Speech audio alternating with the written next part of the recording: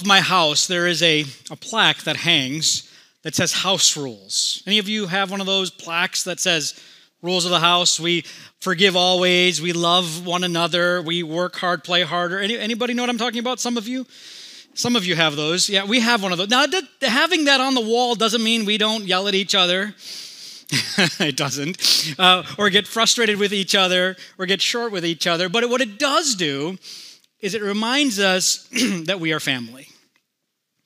And in every family, whether you have one of those plaques or not, we have rules, don't we? I remember when my children were growing up, you constantly hear one of us, mom or dad, say, "We don't do that in this house." You guys know what I'm talking about? You all heard it when you were growing up. Don't pretend you didn't. Or I would have to say to my children, "Don't speak to your mother that way." But why? Because, well, we have rules. There are certain things expected of us as children growing up in a house, or certain things expected of our children growing up in our house that define us as a family. There are do's and there are don'ts. Usually there's a whole bunch of don'ts. But there are do's and there are don'ts. And that's what makes us a family. We know how to relate to one another because there's order and there are rules. What happens when we come together as a church? How do we relate to one another? Just looking out across this auditorium, there are people from every walk of life, from every background, from every skill set, from every age group, every generational strata is found here in this auditorium, and yet we are a church. How do we relate to one another? Well, that's what we want to talk about this morning. If you have your Bibles, turn with me to 1 Timothy chapter 5. We are continuing in a series called Church. Why bother? And we've been studying through the first letter written by the Apostle Paul to Timothy, his protege. Paul had left Timothy, his young disciple, in Ephesus to be the pastor of that church. It was a large church. And Timothy was young, and Paul was writing to Timothy to encourage him, to guide him, to instruct him on how to be a pastor, how to be an effective leader, how to lead and to shepherd the flock of God that had been entrusted to his care. Last week, in chapter 4, we learned that Paul was very interested in making sure Timothy understood that his public and his private godliness was vitally important. That there were lots of places he could invest his time, but the thing that would make the greatest impact both now and for eternity was his godliness, his Christ-likeness. And so Paul told Timothy, work out that godliness, because that godliness that's developed in you, that Christ-likeness that's developed in you, has impact in your community, in your city, because the watching pagan world will see that and be impacted for the glory of God. But not only that, your godliness will give you credibility for the way in which you shepherd the flock of God. That was last week. Today we come to chapter 5 in the first 16 verses. And in these verses, the Apostle Paul now shifts back to more of a congregational view. In chapter 4, it was really all about Timothy and his shepherding and how he was to lead and to conduct himself. But now he tells Timothy there's a way in which he is supposed to relate to his church and how we are to relate to one another in the church. And Paul's summary point is this, that we as a church relate to each other as family. That we are a family. And that God has brought us from a kingdom of darkness into the kingdom of light, bought by the shed blood of Jesus Christ, from every tribe, tongue, nation, and people, and has brought us together into this place called the church to be family. So how do we relate to one another as family? Well, I'm glad you asked. The Apostle Paul has 3 ways in which we relate to one another as family. 3 things that he wants to share with us. And the first is that we treat one another with honor. We treat one another with honor. I'm reading from 1 Timothy chapter 5, beginning in verse 1. Do not rebuke an older man, but encourage him as you would a father. Younger men as brothers, older women as mothers, younger women as sisters in all purity. Paul is here giving us counsel, instruction on how we deal with one another as a family. We are the family of God. So how do we deal with one another? And so this is general instruction for you and me as we look across this room. How do we interact and relate with one another? But I have to pause and say that these instructions are ideal instructions. They're meant for the family of God, which is very different than the folks that are outside of the family of God. So first rule, this is about us in this room who are children of God, who've been brought together to be the family of God. But we live in a broken world. And I know that many of you, some of you, come from broken families, come from dysfunctional families, distorted families that don't picture the family of God well. And so there's hurt and there's pain. And when you think about a family, especially the church, and when we think about the church being the family, you have a very different perspective of what a family should look like and how a family should act like. And yet the Word of God is very countercultural, isn't it? It's very different than the culture. And no matter what brokenness we may come from, I humbly will pray that you and I will see the family of God through the lens of Scripture. That we are a family brought together by a Father who loves us and gave himself for us. Amen? That no matter how badly we may have been treated in our families, that the family of God loves you. And our Father loves us so much, he was willing to give us everything. So with that background, the Apostle Paul gives us some instruction. Now, the Apostle Paul, specifically writing to Timothy, knows that Timothy is young. He's in his early 30s. He's probably like CT. How many of you like CT? By the way, he's watching. That'd be a good place to clap, yeah? CT, we love you. I love CT. I knew him when he was at Lapeer. What a great man. What a great family. So excited to see what God will do with him and through him at this campus and in this community. But like CT, he's young. Like CT, Timothy is young. And Paul is telling Timothy and us that we have a certain responsibility in the way we interact with the people in the church because we are family. Notice that he says that we are supposed to not rebuke an older man.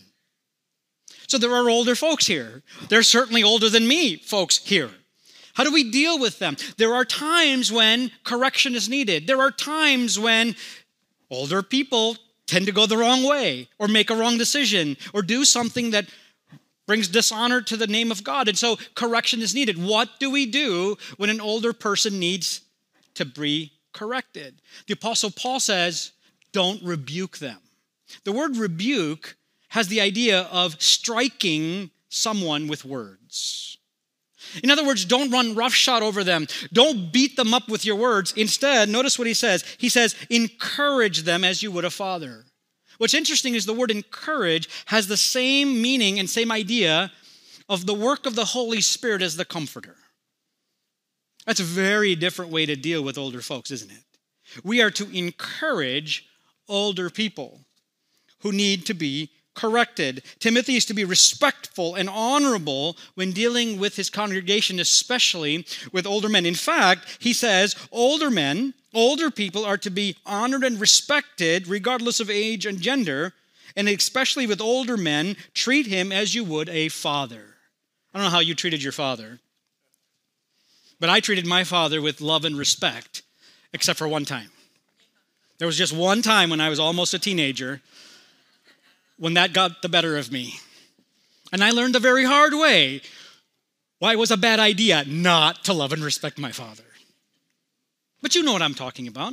When we address our parents, when we address our father, we address with respect and with honor and with love. That's the way we're supposed to respond to our father. And Paul tells Timothy, and he tells us, that as a church, we respond and deal with and relate to our older men in the church as we would a father.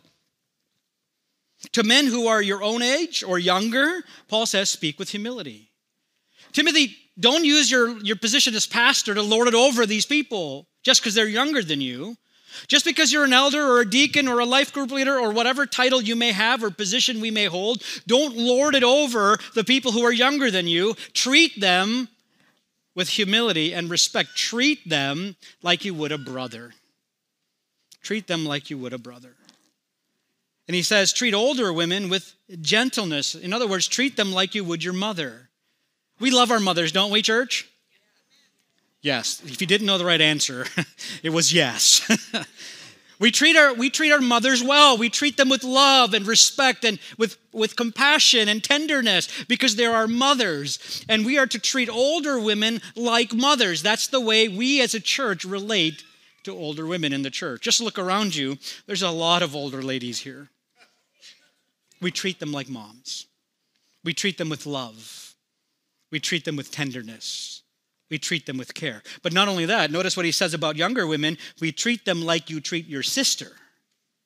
We are to care and honor them, not to exploit them, not to take advantage of them. The church is not a meat market. The church is supposed to be a safe place for healthy relationships. We are a family, so when we deal with younger women in the church, we deal with them as if though we are dealing with our sister. How do you deal with your sister? You pull her hair? You punch her, pinch her? Come on. When I have 2 daughters and a son. My son is the youngest. Anytime I raise my voice at my 2 daughters, my son will run from wherever he is, and he will run in front of me and say, Dad, stop! Don't yell at them. He's been doing that since he was 3 years old. I dare say he would die for his sisters.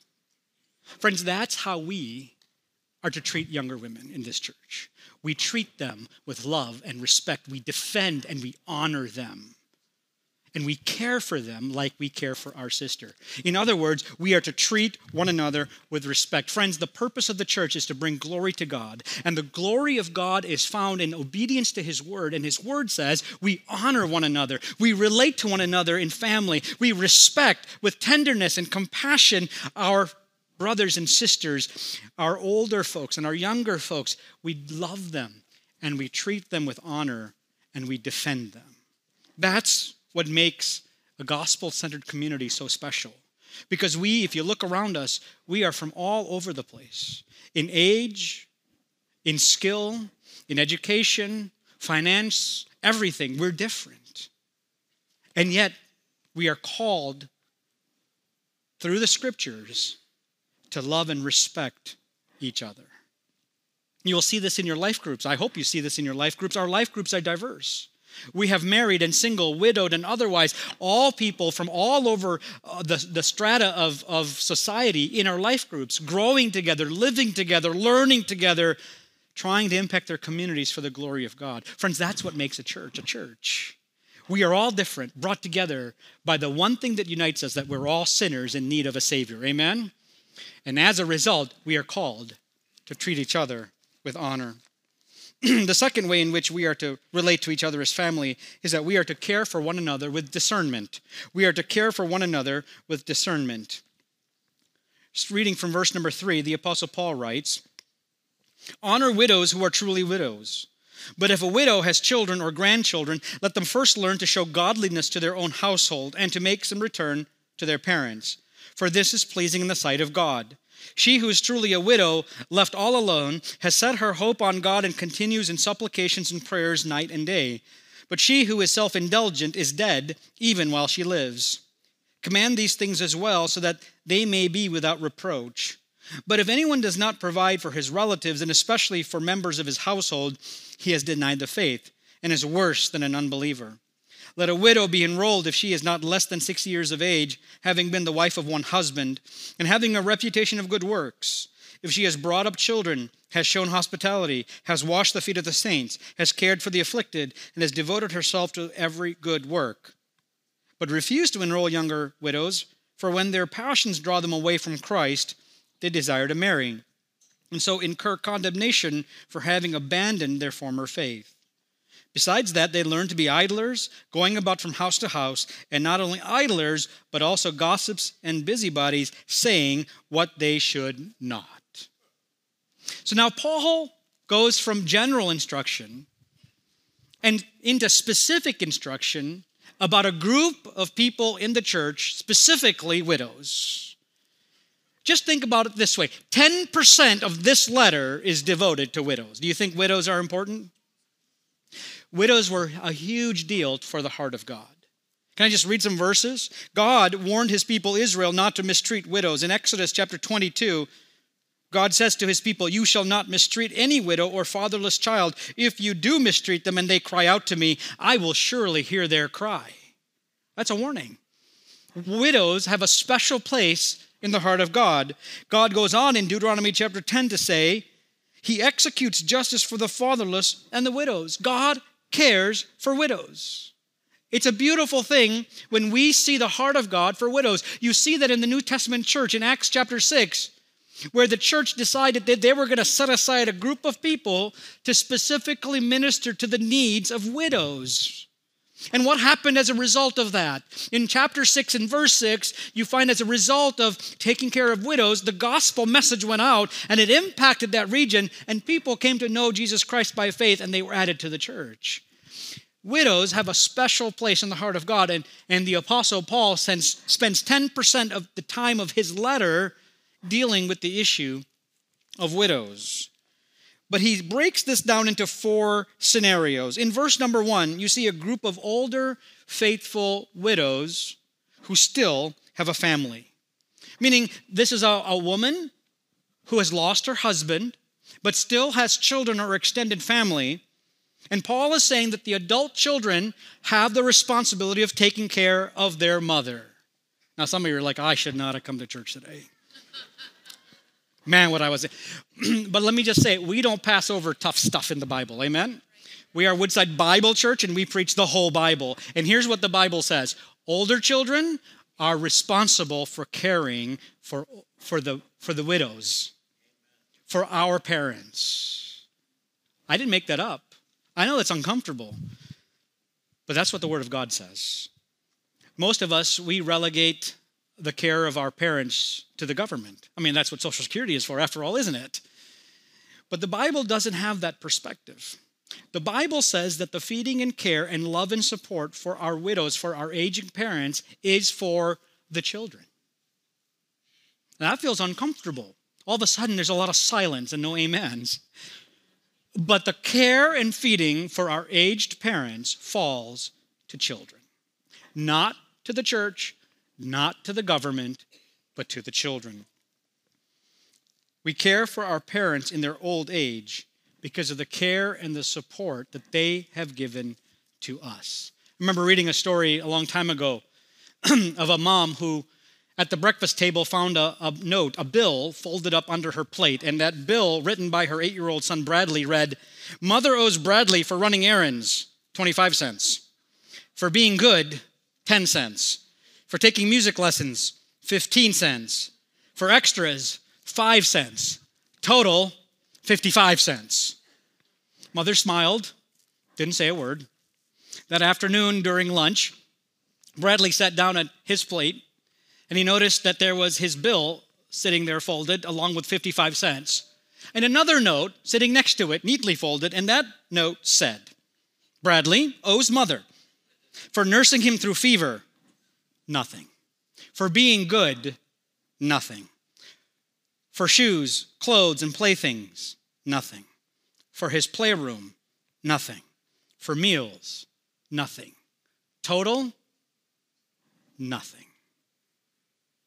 How many of you are thankful for your mothers?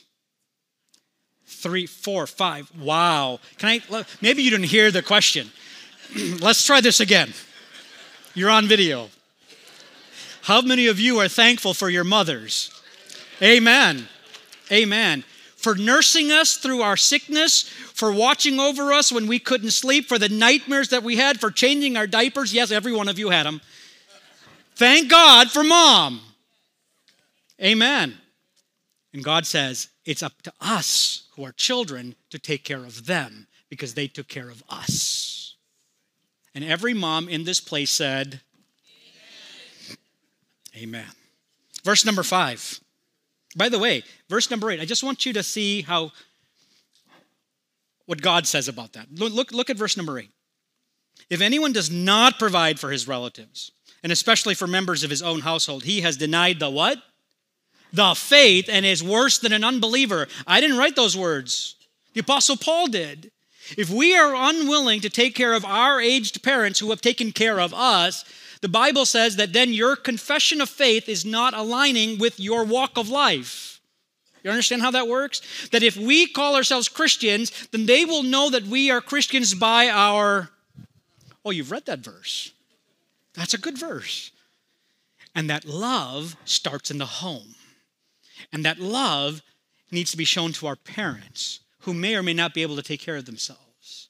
And if we don't do that, the Apostle Paul warns us that we are straying from the faith. We are to take care of our parents. In verse number 5, we see another group of widows, older, faithful widows, who have no relatives to support them. These are widows who have lost their husbands, and they have no children or extended family to take care of them. The care and the feeding of this group of people, the Apostle Paul says, falls to the church. The church, which is the family of God, is to come around those widows, to wrap our hands around them, and to bless them, especially because they are faithful in the things of the Lord. You notice all the qualifications that these widows are doing. They're praying, they're serving, they're hospitable, they're a blessing to the church. And Paul tells Timothy, be a blessing to them. Take care of them. Support them, because they need to be cared for. How precious these kind of widows are, who are prayer warriors, who are such a blessing to this church, who on their knees bring this church and our needs before the Father. Thank God for widows like these, who can pray for us, intercede for us, and bless us with their ministry. In verse number 6, we find a group of widows who are very different than in verse 5. In verse 6, it's a group of widows who are unfaithful.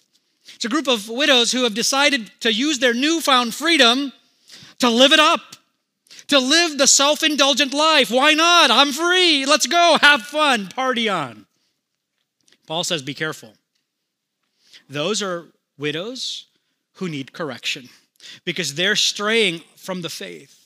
Timothy, you need to go and encourage them to come back to the faith, to come back and live a life that is godly, to live a life that is Christ-like, to live a life of service, not self-indulgence, not self-centered, but other-centered, serving the church with their time and their talents and their treasure. And in verse number 11, Paul says that there is a group of widows who are young. It's a sad situation when a young lady loses her husband. And the Apostle Paul addresses that and says, for these women, it's okay to get married. Now, Paul says in 1 Corinthians chapter 7 that it is better for people not to get married. And perhaps these ladies in this church listened to that and said, okay, my husband died. Maybe that's what the Lord wants of me. He wants me to remain single. I'll remain single.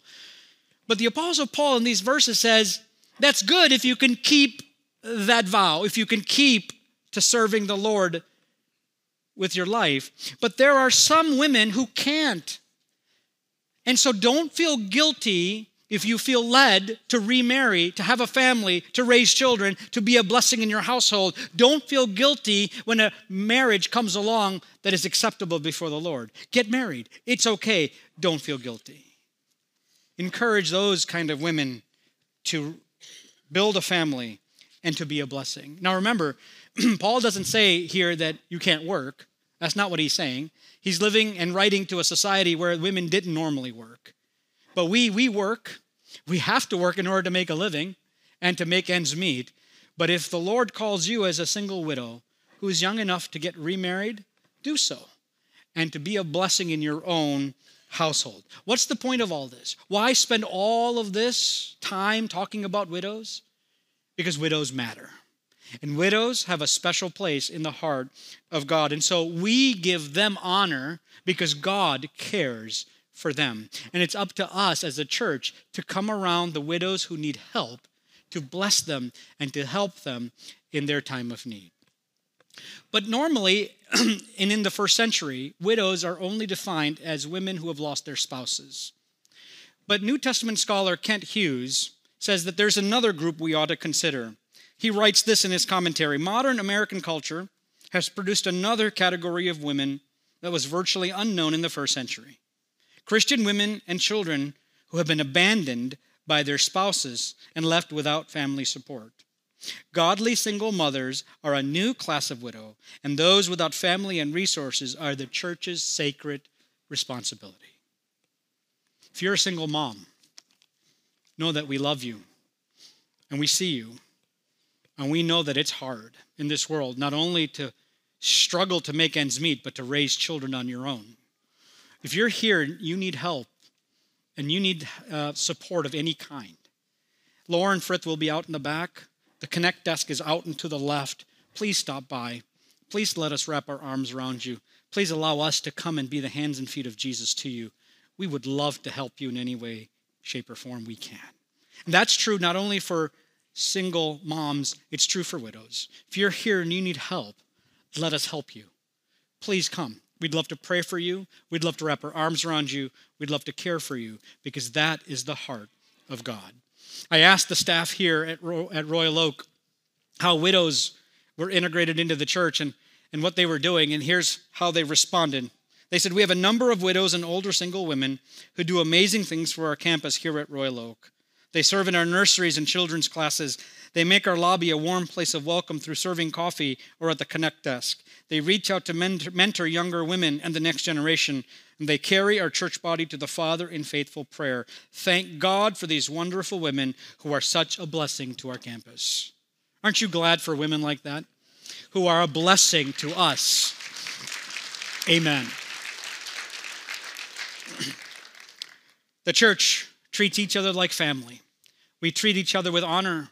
We treat each other with discernment. But thirdly, the Apostle Paul says that we fulfill our responsibility with faithfulness.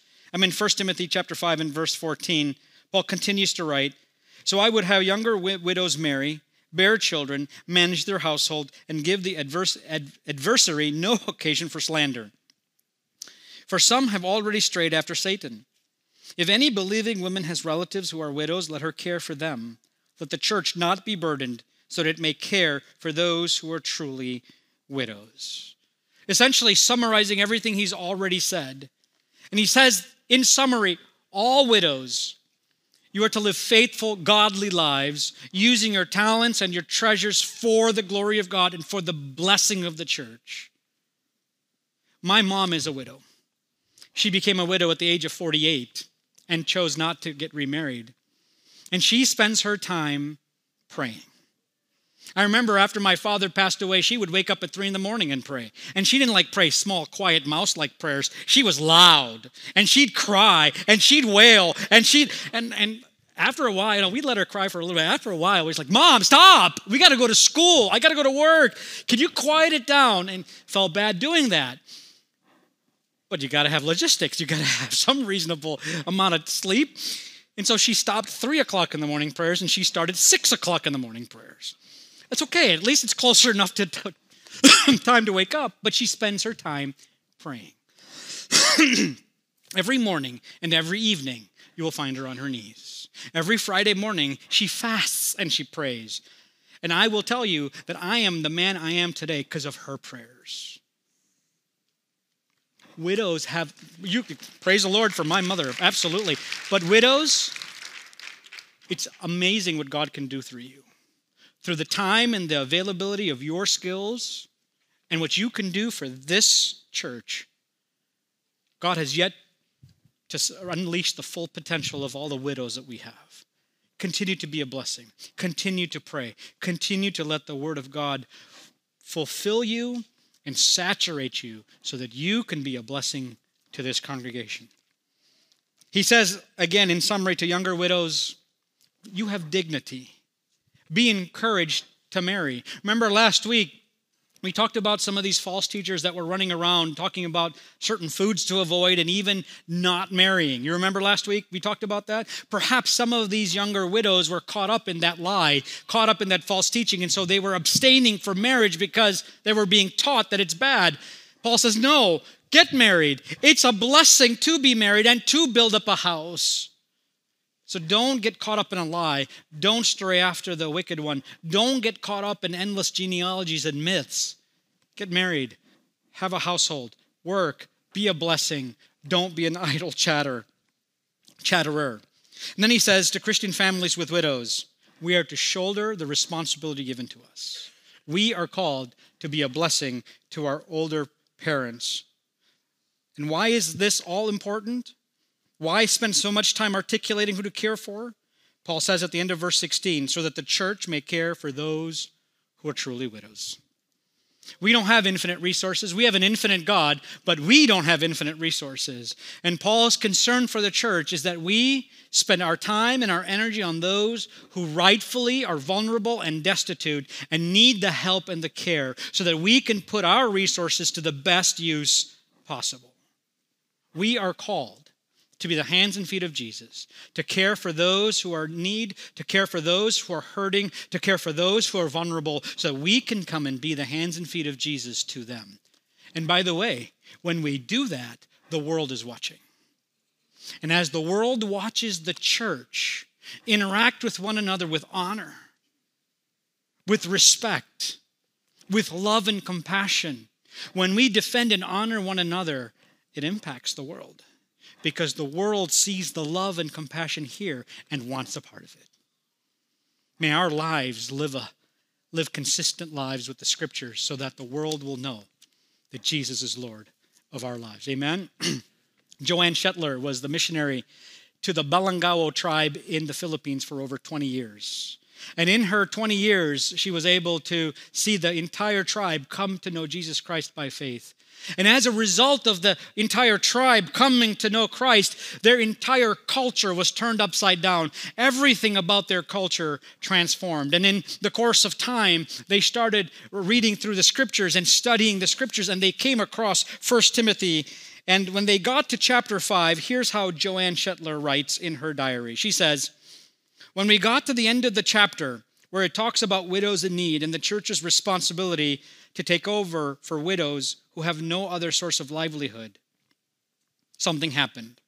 About the same time, Forsan, one of those old women who had lost her husband, who was a widow indeed, all of her children had long been dead. She had no relatives in Balangao. In fact, she was not even native to Balangao. And in Balangao culture, there is no mercy if there is no blood connection. She would have been left alone in her house without food until she died. One of the men who had helped me in translating the Bible went over, took Forsan by the hand with her one little pot, brought her over and said, you will be like my mother, and you will live with us in our home. And that old woman is there today, even though she is sick and weak. That's what the Word of God can do. It can transform us. Imagine how these words can transform our culture, our church, our society, as we become the hands and feet, first to the household of God. And as a result of the way we treat one another, think of the impact it makes on the world that's watching. Friends, there's a story of people thousands of miles away who live in mud huts, who just have a pot. And yet the Word of God made a difference in their life. The question I have for you is, will the Word of God make a difference in our life? Will this campus live in obedience to God's Word so that we can be a blessing, honoring one another, defending one another, blessing one another, especially, as the Apostle Paul says, the widows who have no one else to help them. If you're here today and all of this talk about family is foreign to you because you haven't accepted Jesus Christ by faith, we're so glad you're here. May I remind you that every one of us sitting here started off the same way. We were enemies of God. We were aliens from God. We wanted nothing to do with God. We were lost. We were isolated. We were destitute until God came seeking us. We didn't find him. He found us. Amen?